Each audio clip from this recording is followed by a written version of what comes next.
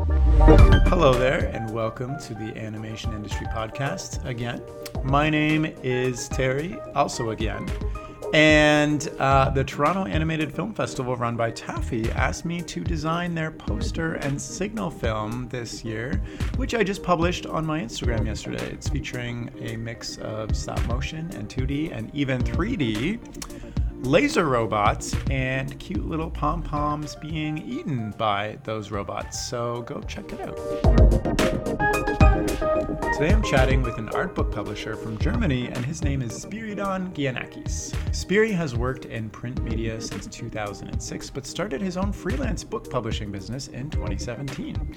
Since then, he's published nearly 24 art books featuring prominent illustrators like Jesper Ising, Alex Konstad, and Abigail Larson. He is also the chief editor of CGMA's magazine Nexus and a creative consultant for animation events like Playgrounds or Promised Land. In our chat, Spiri shares how to find that something special that makes your work stand out, how to market your work more effectively, and the ins and outs of art book publishing, which more illustrators and animators can definitely get into. So without further ado, let's jump in. Cool. Hi, Spiri. How are you doing today? Hey, I'm doing good. Nice to meet you, Terry. Good. Thanks for coming on the chat. You know, I'm excited to chat about everything publisher, art, illustration related, but maybe for those who, you know, are listening in and may not know who you are, can you just kind of give me an overview of what you do? Oh yeah, I'm always dreading this question because I'm spread very thin on a large piece of bread, as a hobbit would say. It's like I'm doing a lot of things. I'm publishing art books mainly. That's my main thing. I am also an agent to some artists. I'm building community. I'm working together with people that launch events. I'm putting them together with other creative people, with sponsors. It's a lot, but essentially you could say I'm a publisher and networker. Okay, interesting. Is this what you kind of, you know, you've pursued a creative kind of path for a while now? Is this what you intentionally got yourself into, or have you followed, you know, where opportunities have led you to get into this publishing place? I think I would say that the whole aspect of designing and publishing books is something that I pursued when everything else is essentially collateral damage. Like when you, it started with me, like the network part started with me doing a magazine that was highlighting events around the globe for creative people. And when you do that, you can't get around meeting a lot of people and know what they do. And I have a pretty good memory when it comes to names and faces, so I would never forget anyone. Like this literally never really happened to me before. When I meet you and I talk to you and I can put your name and your face together, I will never forget you. And that's for networking. That's just great. So yeah. I was able to put a lot of people together, and then I would come back like a year later, and great stuff would happen. And it's like an addiction at some point. You just like to play matchmaker, and then you see what happens. Okay, weird question. Does this transfer over Zoom calls as well? This, can't forget a face type of thing? Yeah. That's so. There's a little story. There was this girl that I met when I was just starting with school. I was 7 years old, and I met her the first time, and she had a little sister. And the sister at the time was 3 years old. And I met her again when I was about 19, and I recognized her because she was suddenly my class. And it's like when there's specific things about your face that make you special in some way, like if there's something that stands out, then I will never forget you. That's just how it is.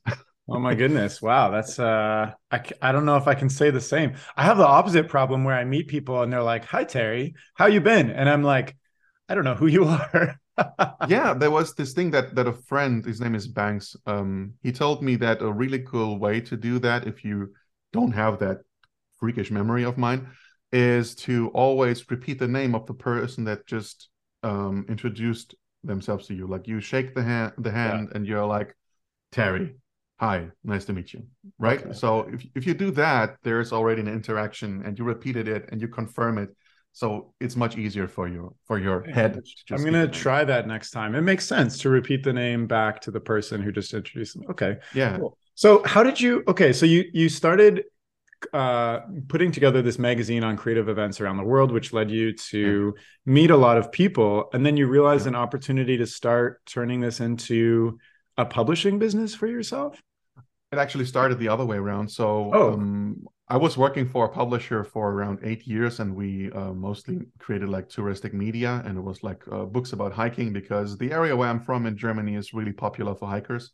It's along the Rhine River and the Mosel River, and a lot of wine drinking and hiking and watching castles. Like we have a lot of them here.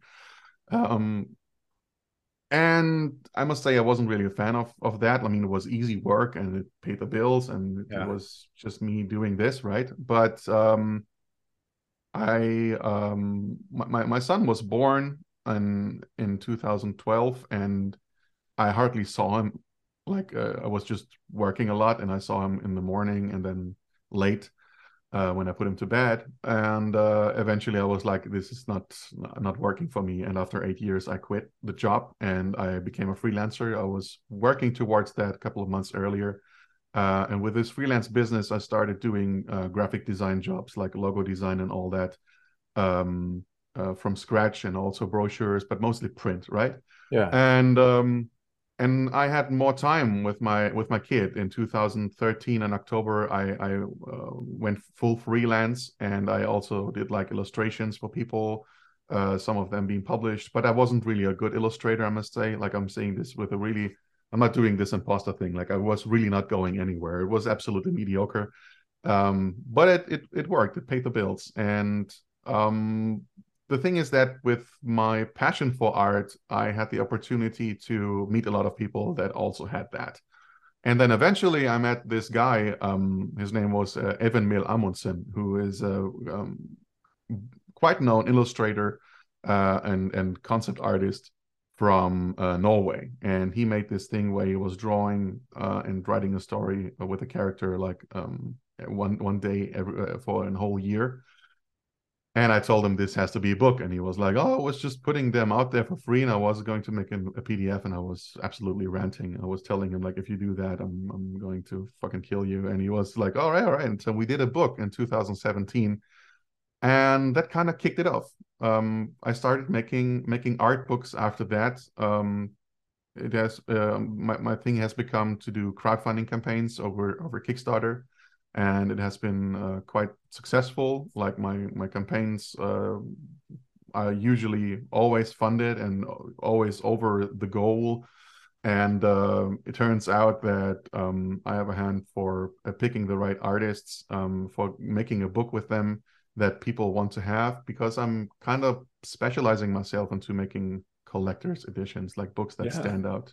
I'm wondering, when you created your first book based on that artist's work, how did you have an audience for it to, because publishing is very expensive in print media. So how did you justify putting it together when maybe you didn't have the biggest audience? Did you just have faith in yourself that you could sell it? Well, it wasn't my audience. It was the artist's. Well, like the artist had the artist. Okay, so you convinced this artist, like, let's put this together and sell it to your audience. Okay. There wasn't much convincing. Like, of course, it sounded like a gun to his head, but of course, it for him it sounded like a good idea. And the rest of the books from Even Mel Amundsen were 3 overall, and these were essentially just done over pre-order. Right? Yeah. Like they were just pre-ordering over a store, and I partnered up with a publisher called Edition Corette. I met Jean-Christophe Corette at an event called Trojan Horse Was a Unicorn, which is quite known event for concept artists, illustrators, and other creative people. And I met him there, and he was like, well, what you do is great. I can help you do what you do better. And essentially they took over the distribution. So what I could focus on was exactly what I loved. I could combine my job with my passion for art, keep making art books, designing them, putting them on Kickstarter, and people were going there. And by now, this thing happened where with all these artists that I worked before, people started to know me. And now when I publish an art book, it can be an artist who is not as known, and the book will still be a success, which was always my goal. Yeah, I was interested because, using artists that are very popular already that have audiences makes a lot of sense. Yeah. But I was wondering about whether you take artists who may be super talented and make beautiful work, but they don't Yeah. have a super big audience. So I guess that answers the question. It's different because that's something that a lot of artists, specifically artists, no matter if in animation or concept art or illustration, they always confuse this thing about having followers, because followers don't really mean that you have buyers. There's a Yeah. discrepancy there. It's not like you will always have, like, I have had campaigns that performed just as well with an artist that had over 100,000 followers as one that had 10 or 15,000. And Hmm. that it doesn't really mean much. It just means what kind of art is it? When do you put the campaign on? Because if you do it during a time where people have to pay their taxes or something, then obviously this is not going well. And there's a huge learning curve when it comes to that. But generally speaking, it really just matters who is following you and who wants to put the money on what you're doing. Makes sense. I never considered that there's a better time of year for a Kickstarter campaign or whatnot. Is it Yes, like in yes, the there middle is. of, is it like summer or something? No, summer is where everybody's on vacation. Why would they They put don't it on want to, yeah, they're Kickstarter, not right? looking at it. So maybe it's the dreary winter months before or after taxes. Yeah, I would say the best time is usually like late spring and early Hmm. autumn. Like Okay. these times when people either, I don't know, come back from their holidays or right before they go into their holidays, right? Is a good time to start a crowdfunding campaign. Yeah. Interesting. I think it's really cool that you kind of learn you use, your past experiences and this ability to network and your love of art and put it all together to create and design these art books that you now sell. So this is like how many do you do a year? So this is different. Like there's not always a fixed number. I now do less because I'm heavily overworked and I just can't keep going like that. But last year, well, like this year actually, my last campaign just ended, and I had to cancel one that was supposed to come out in December. If I would have kept that, I would have made 6 campaigns, and I Hmm. would have put out like because I also take like freelance gigs where I'm just designing the books. Overall, it would have been like 12 books, like essentially a Oh book per wow. month, which Oh my is goodness. it next to everything else that I'm doing, it was just a lot. So I know that the sweet spot now is doing 4 campaigns every year. Yeah. Would you ever consider turning yourself into a publishing company, like having a team and running maybe like 20 campaigns a year? Yeah, no, so it's not that easy. So obviously, if I'm doing multiple campaigns over one account, then it would have to fit the 30-day maximum, and that would mean that I can only make one every month. I see. Um, and also, Kickstarter is actually prohibiting people to make another campaign before they launch, like before the other one is fulfilled. But they also have like the specific status that they gave to me and a couple of others, which is essentially something like a super creator, where you have a couple of more that you can do.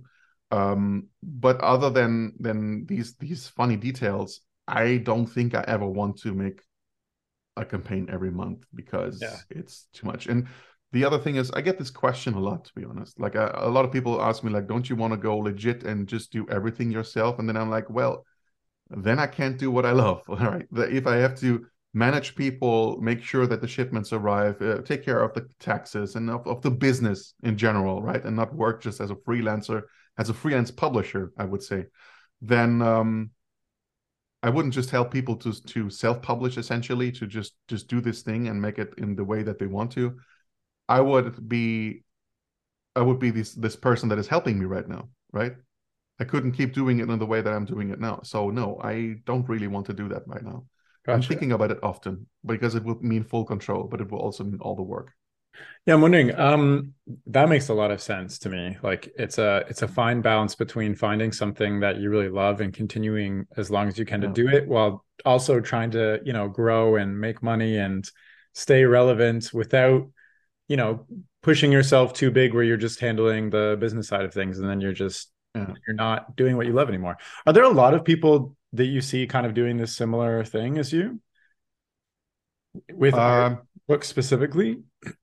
so you don't get rich with art books. So this is you have to be someone who really loves this. Yeah. Like I don't know a single person that got rich with an art book or with art books plural.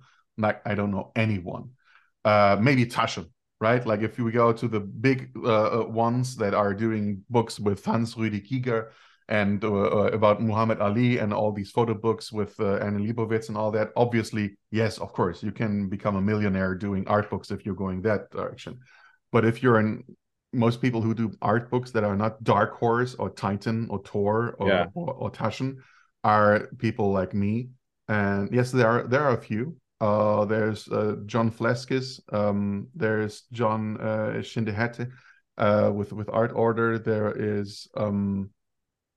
are a few. Okay. There's also I mean there are the Spectrum books, right? Which are a collection, and there are old subscription models also that still are done, where people have to pay to get a chance to be in a collective art book, and then they get picked by a jury and all that. And this is all stuff that worked well before crowdfunding, but I feel like crowdfunding has made such models obsolete. Or the prestige behind it. I liked doing collective art books with people. With the last one that I made, it was just absolutely I was heavily overworked with that. I worked 3 years on it, and it was a lot. Oh my goodness. But it's the best book I've ever made. I'm gonna say that. Like it's really, it came out exactly how I wanted it to be, and that tells me like you might like doing this, right? You might do it for the right reasons and all that, but you really have to just have this thing that keeps you going with doing that, because you're not getting rich. It's not happening. So you're consciously not getting rich. I mean, yeah, I've gotten these questions, right? Like, couldn't you do something that makes more money on that? And I understand that. I'm crazy enough to start my own agency early next year. I'm putting things together. I want to help artists getting more jobs, and I want to represent them properly, because for people they were like, who I told that, they were like, aren't you already doing that? It's like, no, right now I'm not charging for that. And they're like, yeah, you should actually charge if you're good at something. Like, you should do that. That makes a lot of sense. And now I'm trying doing it.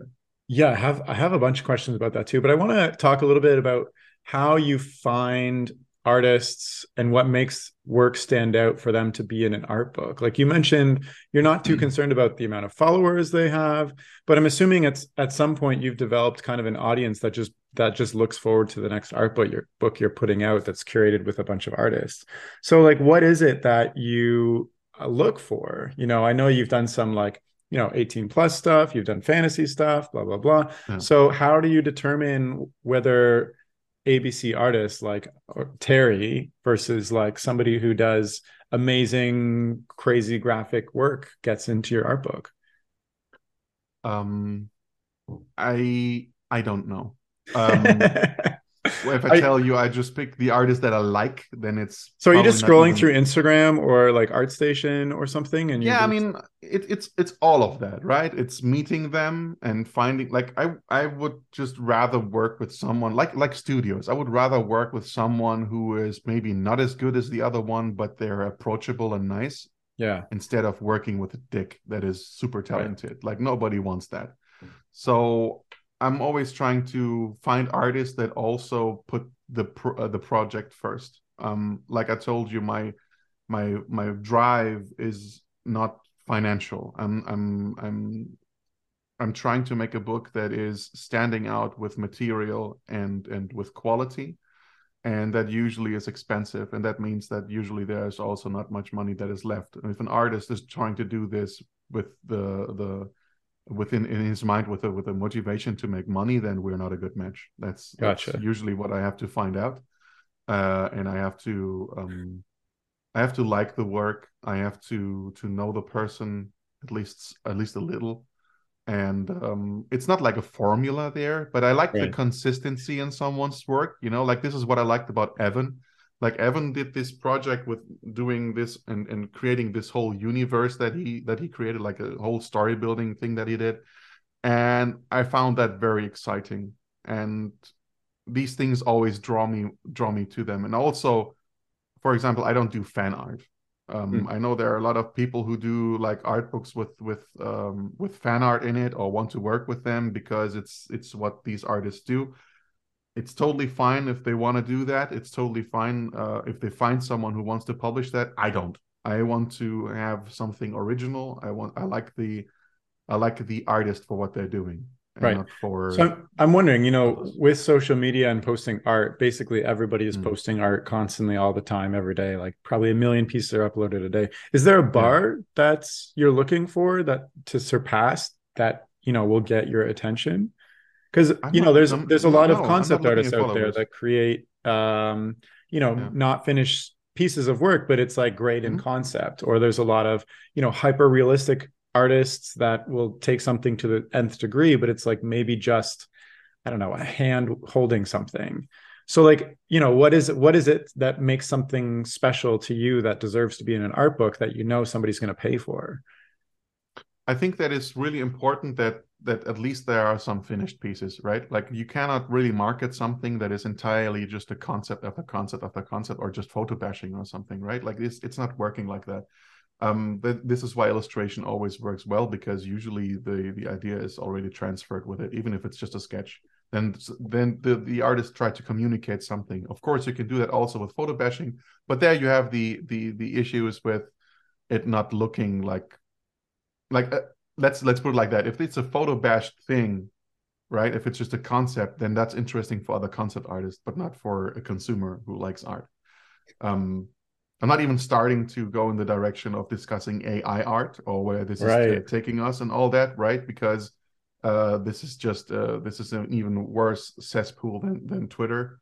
But in the end, it's like what I'm trying to say is that there has to be some originality with what you're doing, and then you can have a book. Like without originality, in my opinion, then you can just stay on social media, right? Gotcha. Like even a sketchbook has to have like ideas, and what makes the what is the spark? Like if I could actually like put it into words, what makes it special, then it's like how like people trying for such a long time, for thousands of years, to describe what love is. And I Yeah. feel like this spark that makes something special and stand out, to me personally, is just as heavy to describe. I really can't put a word to it. So the last artist that you put into a book, what made their art stand out to you? So the last artist I worked with was an artist I already made a book with, and that was Alex Konstad. And the work of Alex Konstad stands out specifically because he is very original. Like what Alex is doing, I feel like nobody else can do. It is the because he can pull off the monsters, he can also do the robots, he can also do cute stuff, like he can do everything. But Yeah. um his designs, they don't, for to me, they don't look like they are inspired by something I know. You know what I mean? Like Yeah, does yeah, this yeah. make sense? I Yeah. looked him up. I've actually seen a lot of his artwork before because of that specific. You look at it and you're just like, wow, I never thought of this. I was never going to think of this. Yeah. And how did this person think of this? And then also, how did this person have this much skill to put it Yes. into, make it into art? That's crazy. Yeah, it's Okay, so original. That's what I meant. Yeah. yeah, I mean, it's hard to describe as well. When you're Yeah. you just have to see it. So okay, so say Yes. I'm an artist. I'm working away. I'm trying my best. I've got a huge amount of work. I'm improving. I really want to, do something with it, turn it into an art book, get it published with somebody like you. How do I Mhm. go about starting a conversation, or what is the step that I need to do to even, approach or getting published? Because I'm there's a really lot of people that just putting stuff out there on social media and hoping beyond hope that somebody just happens to stumble across them and wants to work with them, versus taking the effort to actually put yourself out there in a written on paper way and say, hey, let's have a connection, let's build a relationship. So like, say I'm an artist right now and Mhm. I know my art is good, I have the spark. How do I Mhm. get to the point of working with somebody like you? I think that most people like me are approaching the artists and they're picking them. Of course, they are also approached by others, but I don't know what makes them tick in a way that they want to work with them. Um, in the past, I have often been the one who approached the artist. By Yeah. now, this wasn't the case anymore. I'm booked out for the next years. It's a lot of work, but I must say, and that's why I'm mentioning this. There is always an artist where you feel like I want I want that one, and Yeah. I'm willing to shop things around. Yeah. And what the artists usually have when they do that is not only the guts to approach someone and say that, because that already with a lot of introverts in the community is a tough thing. But I like it when the artists weren't waiting for me. Like what is really cool is where they're like, I'm just gonna make a book myself, Yeah. right? Because then they know that that what they got is real, and they have a certain confidence. And I find that always really, really, I don't know, it's more approachable to me, right? So people have a lot of respect for art books and for books in general, or for sketchbooks or whatever. And I'm like, it's just a collection of glued prints. Yeah, like this is what it is, and you can make it special. You can throw a lot of money into it. You can print a book for 2,000 or for 200,000. It's not important, right? Like you can use all kinds of special materials. But if you understood that the medium that you want to be seen it is a book, then that's a plus one. So I would urge every artist to at least try it. Makes sense. Yeah. I mean, I published a book with my own art based on my own stuff Yeah, once, and it was a lot of work, but it wasn't that hard to, format things and then work with a publisher yeah, and get quotes yeah. and then set up a little online store and sell it. It wasn't that crazy after it was But all it's said it's and not done. only that. Like you for example know and already have this situation, right? Like you already figured out. So this is what has to be done, and I would have to take the next steps to get this out there and blah blah. When I talk to you about making a book with you, you already know Yeah, that what I'm doing is not just bullshit. You know that it's a lot of work. You know that there is a certain amount of things, of skills or of connections that you need to pull this off, and that already will make me look different in your eyes and will make our collaboration much easier, right? totally. Because Yeah, yeah, then yeah. we have a mutual respect for the situation, right? So again, this plus one also makes what the first point that I was mentioning, right, about working with someone that is not a dick but who just knows that this is a collaboration and this is for the product. You understood this now. You already tried. Yeah, that makes a ton of sense. And it probably builds way better partnerships than first time artists who've never done it before, Oh yeah. where you're, Alex made books hounding before them for himself. files and they Yeah. expect different things and stuff like that. Um, Exactly. Alex has tried this. Alex has tried making his books, and he sold them already and all that. And when he saw how things were going and everything, then he was surprised. He understood it. yeah. So tell me a little bit more about becoming an agent for artists. So you Yeah. said you're already making connections, and then somebody was like, "Why aren't you getting paid?" And then you realize that you could get paid, and you want to help artists make better deals. How do Yeah. you so where are you at right now with that? Because there's a lot of legal work in that involved as well, and paperwork, and just understanding rights and what can be asked for and all that stuff. Like I've gone through my fair share of contracts myself, and each one is crazy different. It's so I started doing this with Evan, with the gentleman that I did the books, and we've become close Yeah, friends over yeah, the yeah. years. And I recently essentially signed another artist whose name is Dominic Maya. And with him I have this connection where I'm essentially trying to take care of his affairs, of his email and everything, keep everything away so he can keep creating. Oh wow, so you're um taking over his email and everything.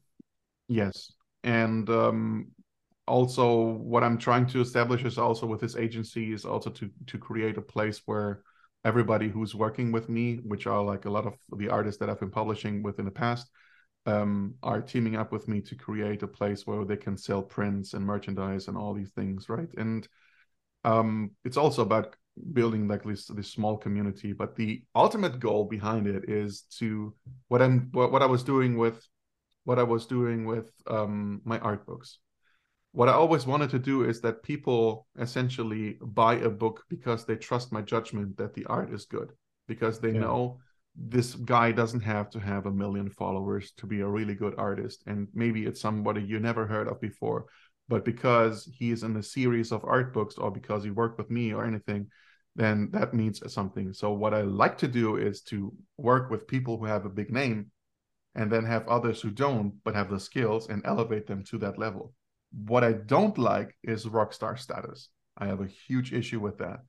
This is, in my opinion, a big problem in the industry, in the community, about idolizing people for more than their professionality. And someone can be a nice person, but I think at some point it's gotten just weird. It has gotten about more than just respect for the work and this kind of integrity that is necessary. And I would love to somehow make it possible that it goes, I wouldn't say even back, but I would just like to get rid of this rockstar status bullshit because it's making me fucking sick. Okay, so with your agency, I mean, I don't know if you're ever going to get rid of that. There's always going to be tons of fans for super popular artists, blah blah. So, but with your agency,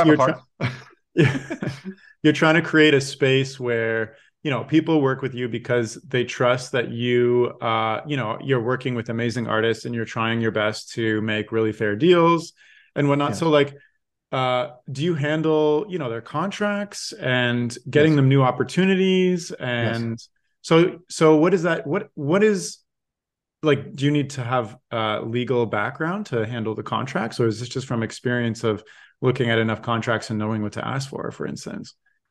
I should have a legal background because this is an absolute bitch. I try to read myself into, try to understand the laws of every country that you can possibly hire an artist in. Like, I don't even know if you can use a legal background at that point.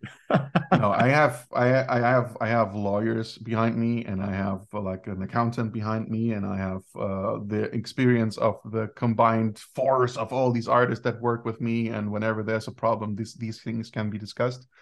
And I'm reading a lot, and I'm trying to find people who can do this better than I, and I've found a couple. So obviously with starting something like a company, a lot of things come into play, which are new to me. I mean, I wouldn't say I've never been a team player, but I certainly have never been a boss, even though people sometimes call me that, and I find it weird. But I mean, I've managed people before, right? So I've told them before, like when you're doing this magazine, for example, then I was like, hey, you got to read that text, and maybe you have to find me something for this and that.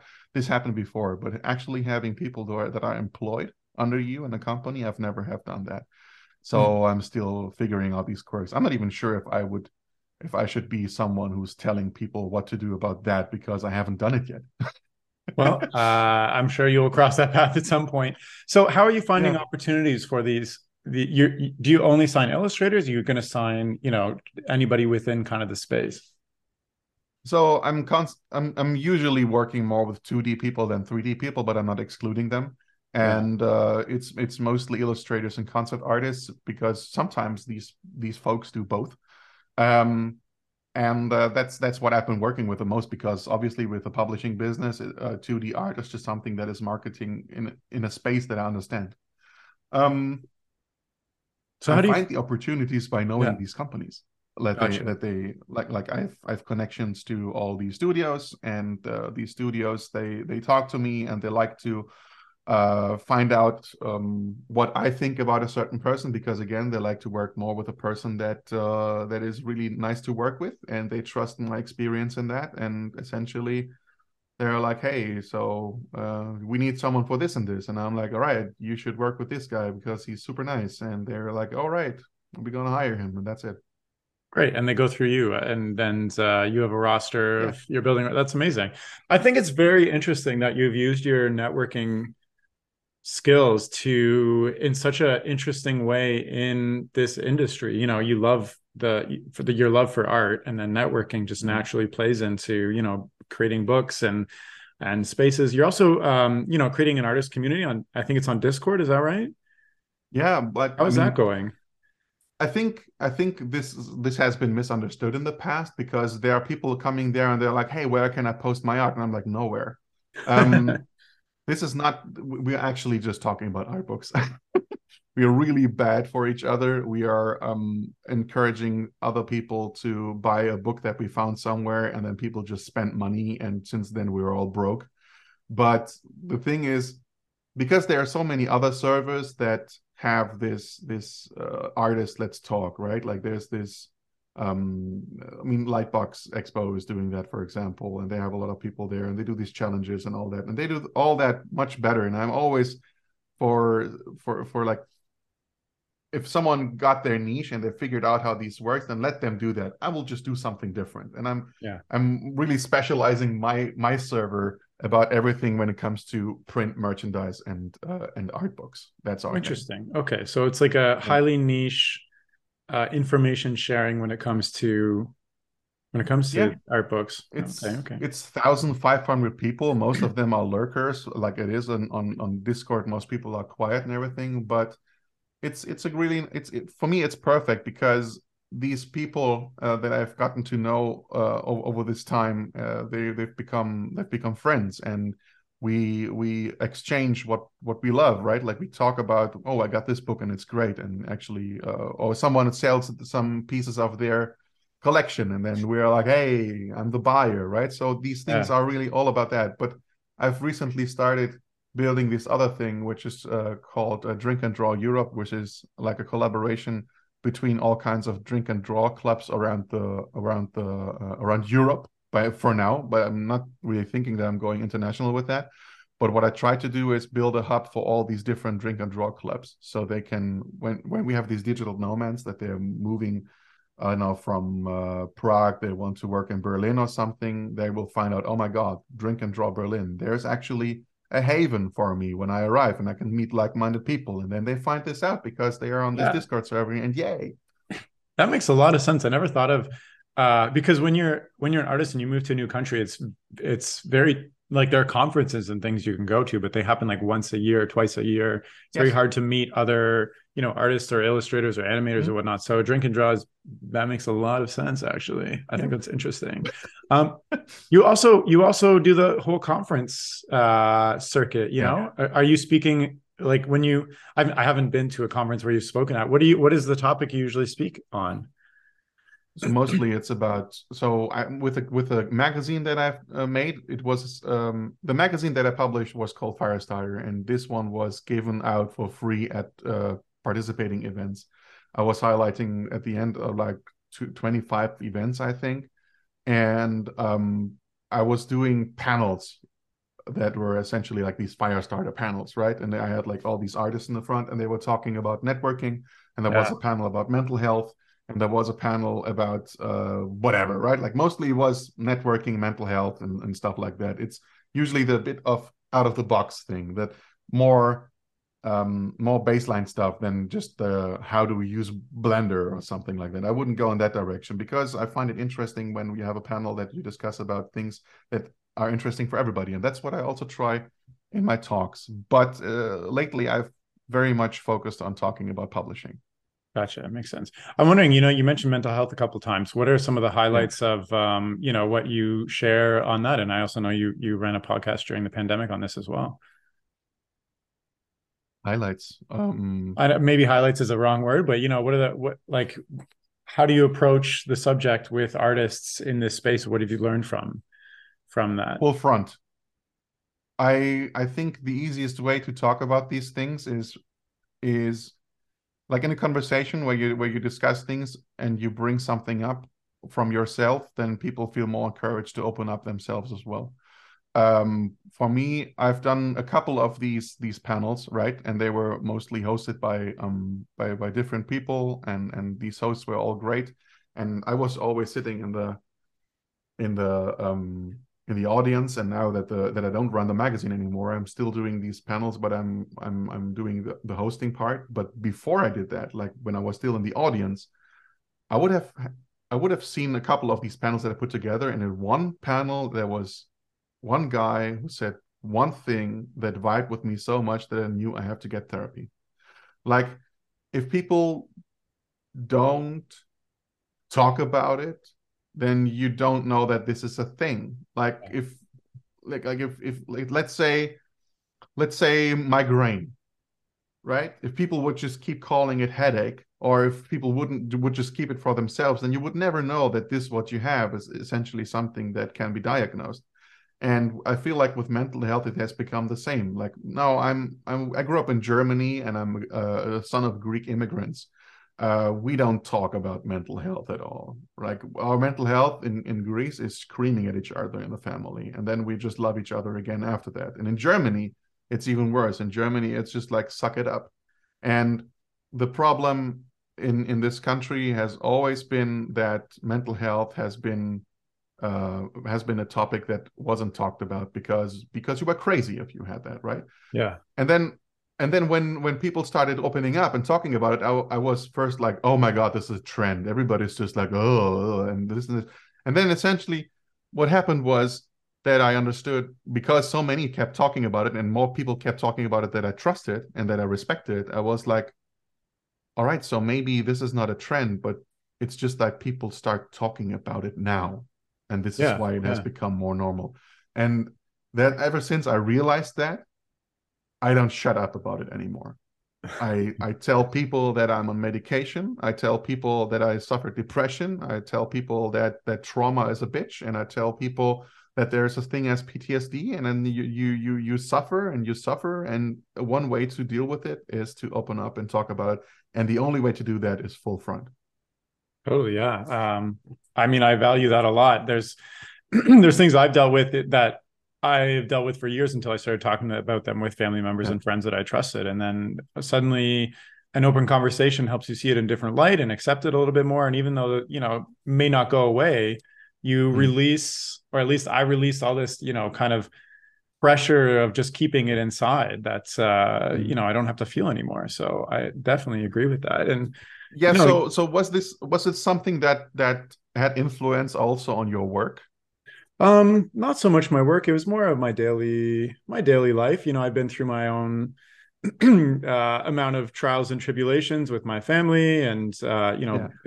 coming out when I was in my mid 20s, and Yeah. all this, and being in a long-term relationship and all this stuff. So, I'm sure it did affect my work to some degree at a subconscious level, or the things that I was creating were kind of indicative of how I felt about the world, I think. Um, but I haven't seen a big change in the things I like creating over time, if that makes sense. I still kind of keep to the same Mhm. style and the same topics. Have you noticed that you've changed? I know you don't do super graphic design anymore, but what you curate and whatnot in your arts? No, my job is very much still graphic design, and I would rather end it all before I start giving away like this thing, because I love creating the books. It's my Yeah. thing. I think I've met a lot of artists in the past where the work on mental health and on work-life balance, which is affected by that, has made them a better worker too. Like, these things are just interconnected with each other. All these things are interconnected, and as soon as you figure out that you're more in balance with yourself, and if you talk about your problems, it's not just about like telling that to everybody who never asked you. Like, I'm not saying that's bullshit. No, don't just run around and say, I'm depressed, by the way, I'm depressed, and this is not what I'm talking about. Talk about it with people that mean something to you. And Yeah. but also figure out that it's okay to talk about it, because if you would tell someone that your leg is broken, you could also talk about that, because it's just as valid. What I'm trying to say is, though, I think that working on yourself, and talking about it in an industry, also raises the awareness of people who employ you, that it's important that people are in balance with what they do. Maybe it also started the discussion that was more serious about studios stopping doing the crunch, right? And or not even just crunch, just like having people being overworked in general. Totally. Yeah. All Well, that is connected to mental health, all of it. yeah, it makes a ton of sense. Burnout in this industry is a huge Yes. thing. And what you just said with, overworking, I feel like there was, and still there's a fear when I talk to some of my, former classmates in their first job and whatnot. There's still a fear of, I have to work overtime. I have to do extra just to impress my new bosses or fit in or learn or whatnot. And I think I think it's fine if you're approaching it from I'm excited to learn and I'm, this is an opportunity for me, but I don't think it's fine when you're, crunching at 10 p.m. on a Saturday just because you're Yes. afraid and you're not talking about it and nobody else is Yeah. talking about it. You think it's normal. And then Yeah. unfortunately, I know some older people in the industry who purport that culture because it was how it was when they were young. So it has to be, it's almost looked down on if you don't take that overtime, which is unfortunate. So I think in that case, yeah, talking about it is one step. And in Canada, we finally have one unionized animation studio, which is great. In the States, things are different, but yeah, I think it's opening up conversations about this and talking with more people from around the world in different industries and different experiences and just becoming more knowledgeable about things, I think is great, and talking about them for sure. Yeah, Yeah. there are there are also examples of, unfortunately, I feel like there's still this stigma of like, there's people who will talk about this and be champions of it, and then they're almost looked down upon as they're always just harping about, mental health and all these things. So I think everybody needs to talk about this more, so it's not a couple people, continuously pushing that and then being seen as the bad guys. I think we're past that. I feel like at this point we are past that, because whenever we are having these panels or these conversations, people would always say these were the highlights of the events. And I don't think that the people that run the events can ignore that. I don't, and I also think that a lot of people employing people can't ignore that anymore. It has become a big topic, and I think it will only grow. And eventually, people will just realize that it's just as important as it's like a paycheck, right? Like it's gonna keep you happy, obviously, because you get rewarded. But at the same time, as an employer, you can just show that this is important to you. You want people to be fine. Yeah, I wonder, you're just having me think about, how kind of the pandemic opened up, doors for a lot of opportunities internationally. I wonder, and a lot of studios I've talked to are taking such a hybrid approach now that they're kind of scaling up and hiring international artists and then scaling down. I wonder if the studios that, see mental health as a positive thing and a balance end up being attracting and retaining their work better because people can move around so easily and the power is actually moving more to the artist. I mean, I would really like to see that happen too. So yes, yeah, I think I believe it already happens. Yeah, for sure. Well, Spiri, we've chatted about, your publishing career, how you find artists, what artists can do to get noticed and make their own books. You've gone to conferences, you're creating an agency and mental health. Is there any subject that we didn't touch on that you wanted to share with those listening? I don't know, my socks or something. I think we talked about everything. I think Everything. I'm not sure. I mean, so these conversations, these mental health topics, they can go on, and about telling artists how to stay true to themselves and just keep going, and eventually something will happen, and doing the pep talk. Also, that can go on and on. I'm not sure where you see the value, because I must say I'm in this really nice position where I find everything that I'm doing relevant for myself.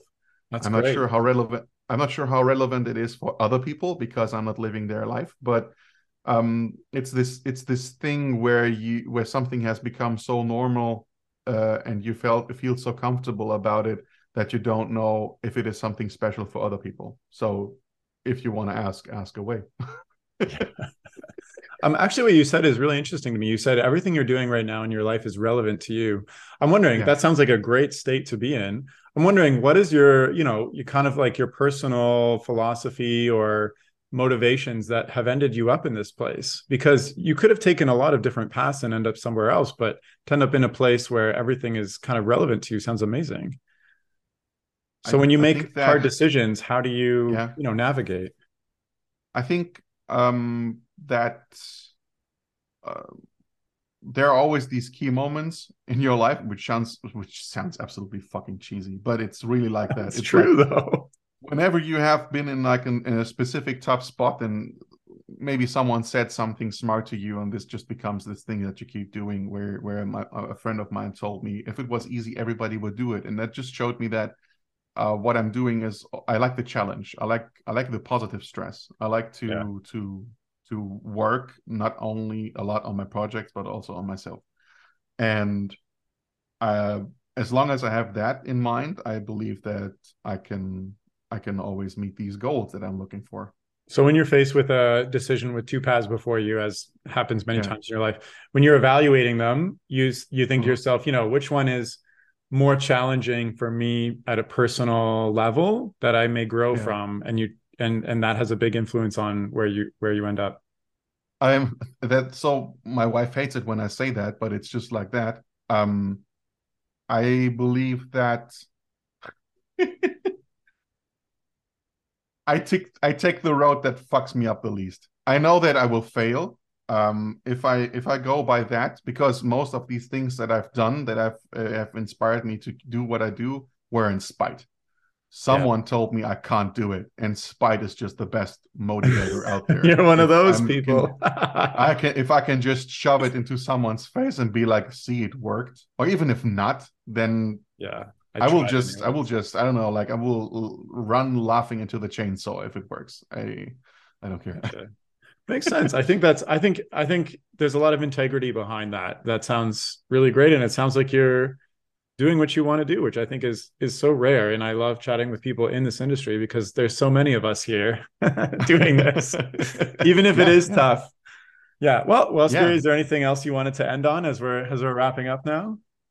No, I think we're good. I'm not good with final words or anything. That's perfect. We don't need any. Well, thank you so much for coming on the podcast. It was great to chat. Thanks for having me. Of course. Yeah. Cheers. And if you're listening and you want to, check out Spiri's art books or, see what he's up to or whatnot, you can go to his Linktree, which is Spiri Dude, or his website, which is artbooks/news.com. And I'll include both those links in the description of this chat. And thank you so much for listening. That's all for now. Take care. Bye.